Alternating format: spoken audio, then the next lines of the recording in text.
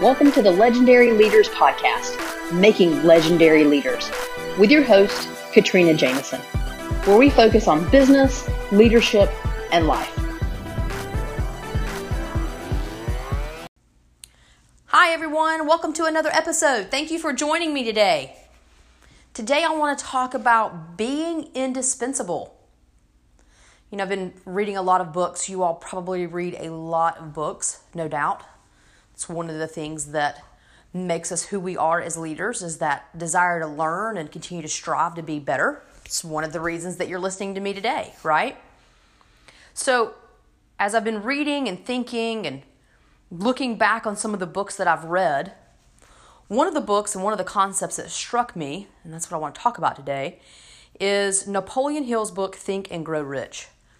And no doubt, probably many of you have read it. And if you haven't, I would encourage you to read it. It is definitely a great read.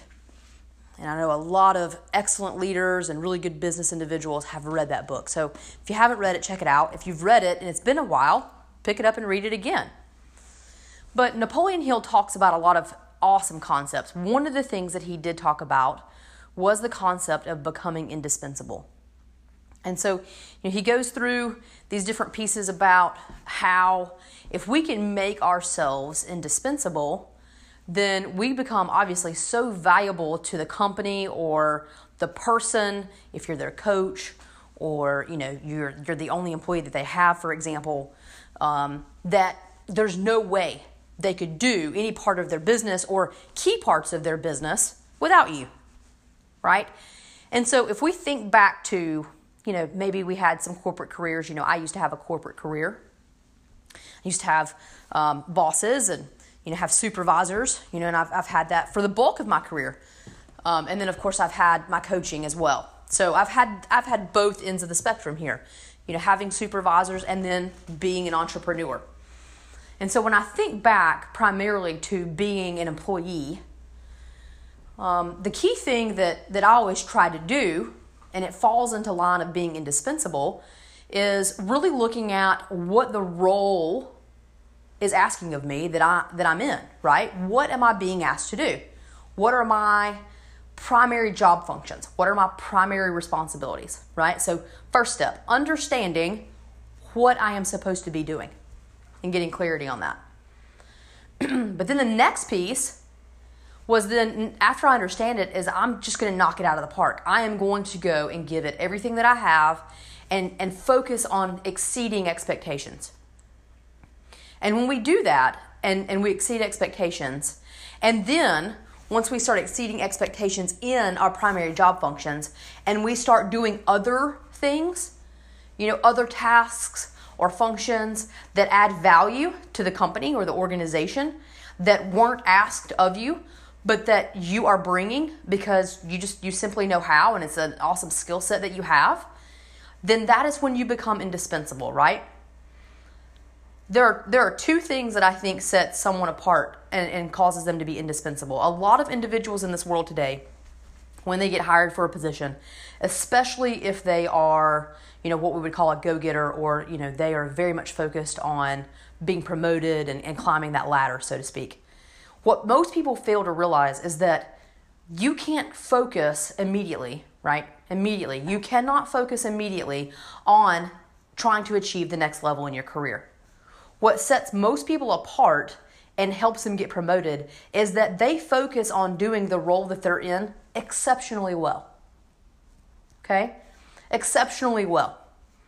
Then if they can do that job really well, they've earned the right, or proven that they're not capable of going on and doing more. But most people forget that. Most people forget that I actually need to do well and perform the function of my current job, so then I have earned the right and can be considered for the next level. All right, so keep that in mind.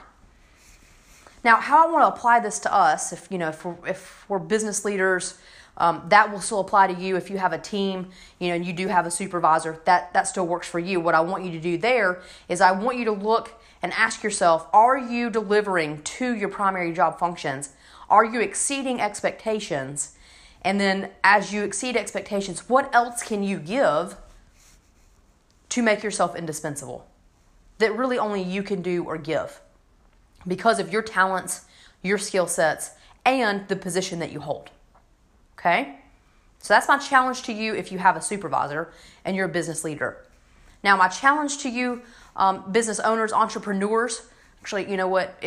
When I say business owner, that just means you are a personal owner of whatever you're responsible for. So you could be a leader in someone else's company, or you could be an owner, right? An owner meaning you actually own your own business. So, all right, let's get back on track. So if you are, an owner or an entrepreneur or any of those things, right? You don't necessarily have a supervisor. You are the supervisor. Then let's put it in context of that environment. How do I become indispensable in that situation? Well, you may not have a supervisor, but you do have a boss, so to speak, right? And that is the customer.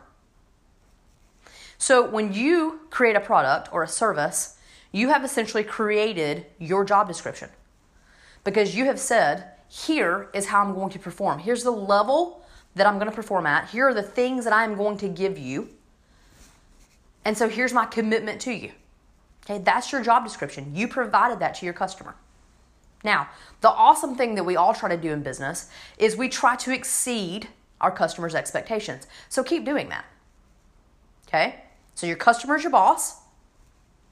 You created your job description by creating the product or the service that you're going to offer to them, and you've committed to that. So that's your job description. That's how you're going to perform. And then our goal is always to exceed our customers' expectations. So we're going to strive to do that. If we say it's going to take 2 days to provide that product, maybe we can do it in a day. That doesn't mean that we can always do that, but we're striving for that, right? If we say that we're going to provide service to someone and then we just go in and we are so kind and supportive and generous and humble and we just make that customer feel so good about who they are and the service that we've provided to them, we've exceeded their expectations, right? Okay, so then how do we become indispensable? Well, we start doing things in our niche, in our business, right? We start doing things that only we can do. So that's the challenge I'm going to leave you with. Okay? Take a look at your business. Take a look at what you offer and decide what are pieces of your business that only you can do. And I don't mean necessarily you personally. It's going to flow from you personally if you own your business, right? It's going to flow from you because you develop all the strategies and you come up with a vision and the plans. That doesn't mean you physically have to do it. You can train someone, but the point is, what in your area of business or your field can only your business provide to other people? And it doesn't have to be something that's absolutely amazing. Let's think about some different companies. The one that easily, comes to mind is whenever you go to Chick-fil-A and they always say, "My pleasure," right? When you say thank you, they say, "My pleasure." That's a brand that they created. They go purposely above and beyond to please you.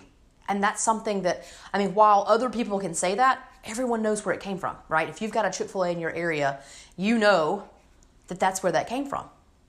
And they exceed your expectations. That's the point. They've become indispensable based on their level of service. Their food is good, right? But the way in which they focus on exceeding your expectations and they are indispensable, meaning if you're going to go have chicken, why would you not go there? Because of the service, the speed, all the things that you know you're going to get. And that's just a basic example. Think about how you can become indispensable and become the only place that someone's going to look for whenever they think of whatever it is your business provides. Okay? You should be the only place. That doesn't mean you have to be the only one that ever exists, but you should be the place that people think of. And so that's how you become indispensable. You're the only one that matters in their minds. So ask yourself, what job description did you establish with your customer?